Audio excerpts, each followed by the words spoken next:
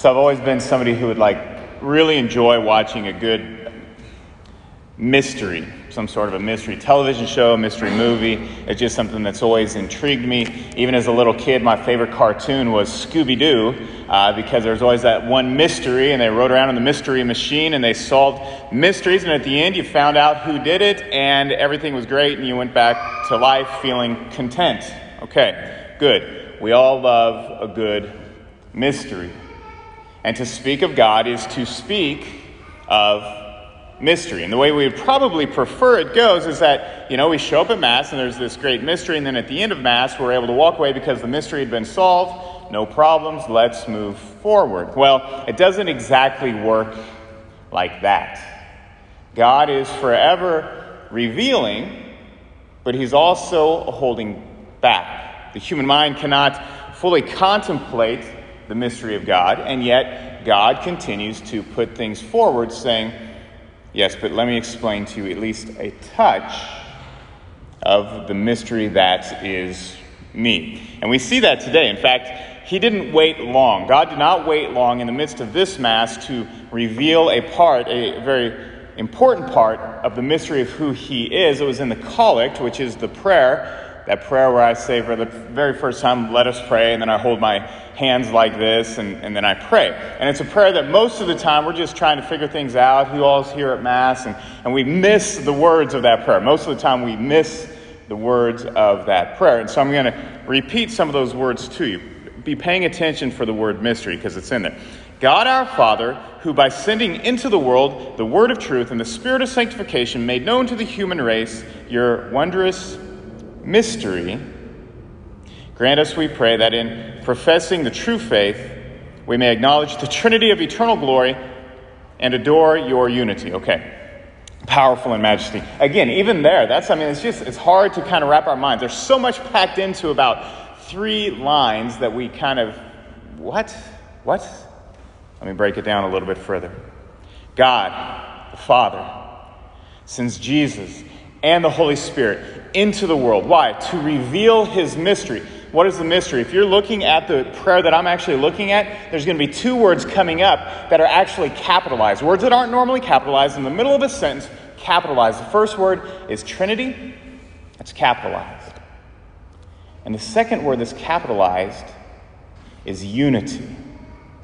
It's triune, is 3, and yet it's unified, it's 1. Still, can't wrap our minds around it. Thank you for revealing this mystery to us, God, but it's still mysterious to me. Let's move forward. A lot of times you know that I am quick to quote a particular bishop, Bishop Robert Barron. Today, not Bishop Robert Barron, but Bishop Gerald Vinke. He sends out an e-newsletter to the faithful, and this week in the e-newsletter, here's what he said about the triune God. By his very nature, God is love. We hear that all the time. By his very nature, God is love. God the Father loves God the Son.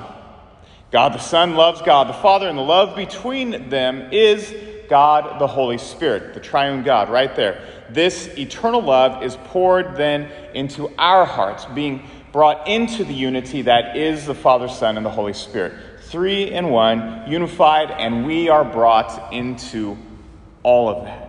He loves each one of us individually, intimately, and unceasingly. Our destiny is to be with the Holy Trinity now and forever. All right, thanks. 4 minutes. That was 4 minutes of a lot of big words and a lot of theological speaking, but now we're going to take a shift. We're going to talk about something else. We've had a lot of time on our hands these days. It's just true. Last week, had the pandemic not hit, I would have been at College Week of Prayer in Action, helping with some of the training. This coming week, I would have been heading to a vacation with some of my seminary friends. None of those things are happening, so what do I do to fill my time? Generally, I watch history documentaries, or I listen to history podcasts. I know, I'm a bit of a nerd, but that's what I do. And in doing so, I've recognized something over these days. That the key to all things, I think, the key to all things either good or bad, have to do with 2 words: unity or division. And isn't that interesting that if God is a unity, a capital U unity, then yes, all things tending toward unity would be of God, whereas all things trending or tending towards division would not be of God. I look at this, I look at history. 102 years ago this year would have been World War I. We would have been ending World War I, 1918. 15 to 22 million people died in World War I. I don't know if I said two earlier, I meant one. If I said two, I meant one. World War I, 102 years ago. 15 to 22 million deaths. And on the heels of that, pandemic by the name of the Spanish flu killed 50 million people. How did we overcome? Well, we overcame by people coming together, good people coming together. If you're talking about the flu, you've got doctors, you've got medical professionals, you've got scientists all working together. You've got people working together to try and protect other people coming together. That's of God, that's unified. Looking out for all that is good, all that is true, all that is beautiful, that's of God. And people acted in a heroic way in those years. 81 years ago, World War II would have started. 70 to 85 million people died because of World War II. 76 years ago yesterday, right? It was D-Day. What was that all about? It was a tragic time in our world, and all of these people, so many of these deaths, so unnecessary, but eventually a world came together to defeat a man by the name of Adolf Hitler, who was set on dividing the world. Now, he called it unity, but it wasn't a unity built on truth, goodness, and beauty. It was a unity that was warped in his mind, that was built on lies, falsities, this master race. We will be unified, this master race, and we will eliminate the world of all else. And so the world had to come together, had to rise. Great violence, sadness, tragedy throughout the whole thing.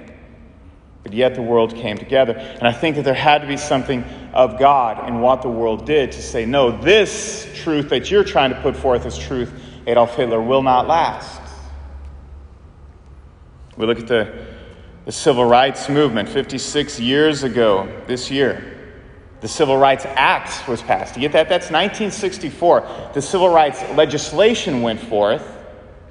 And good people came together of different races to say there needs to be some legislation to help races that have been rejected, to help the races that have been discriminated against.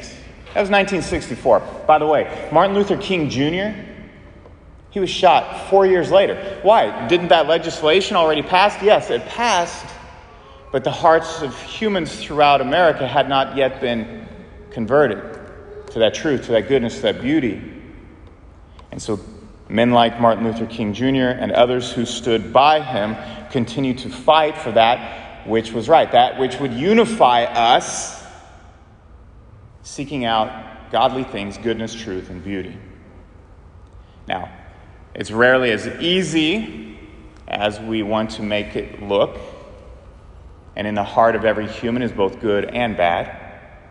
And sometimes we would see that as well. Even in the midst of these different wars and movements, we would see the good and the evil kind of intertwined.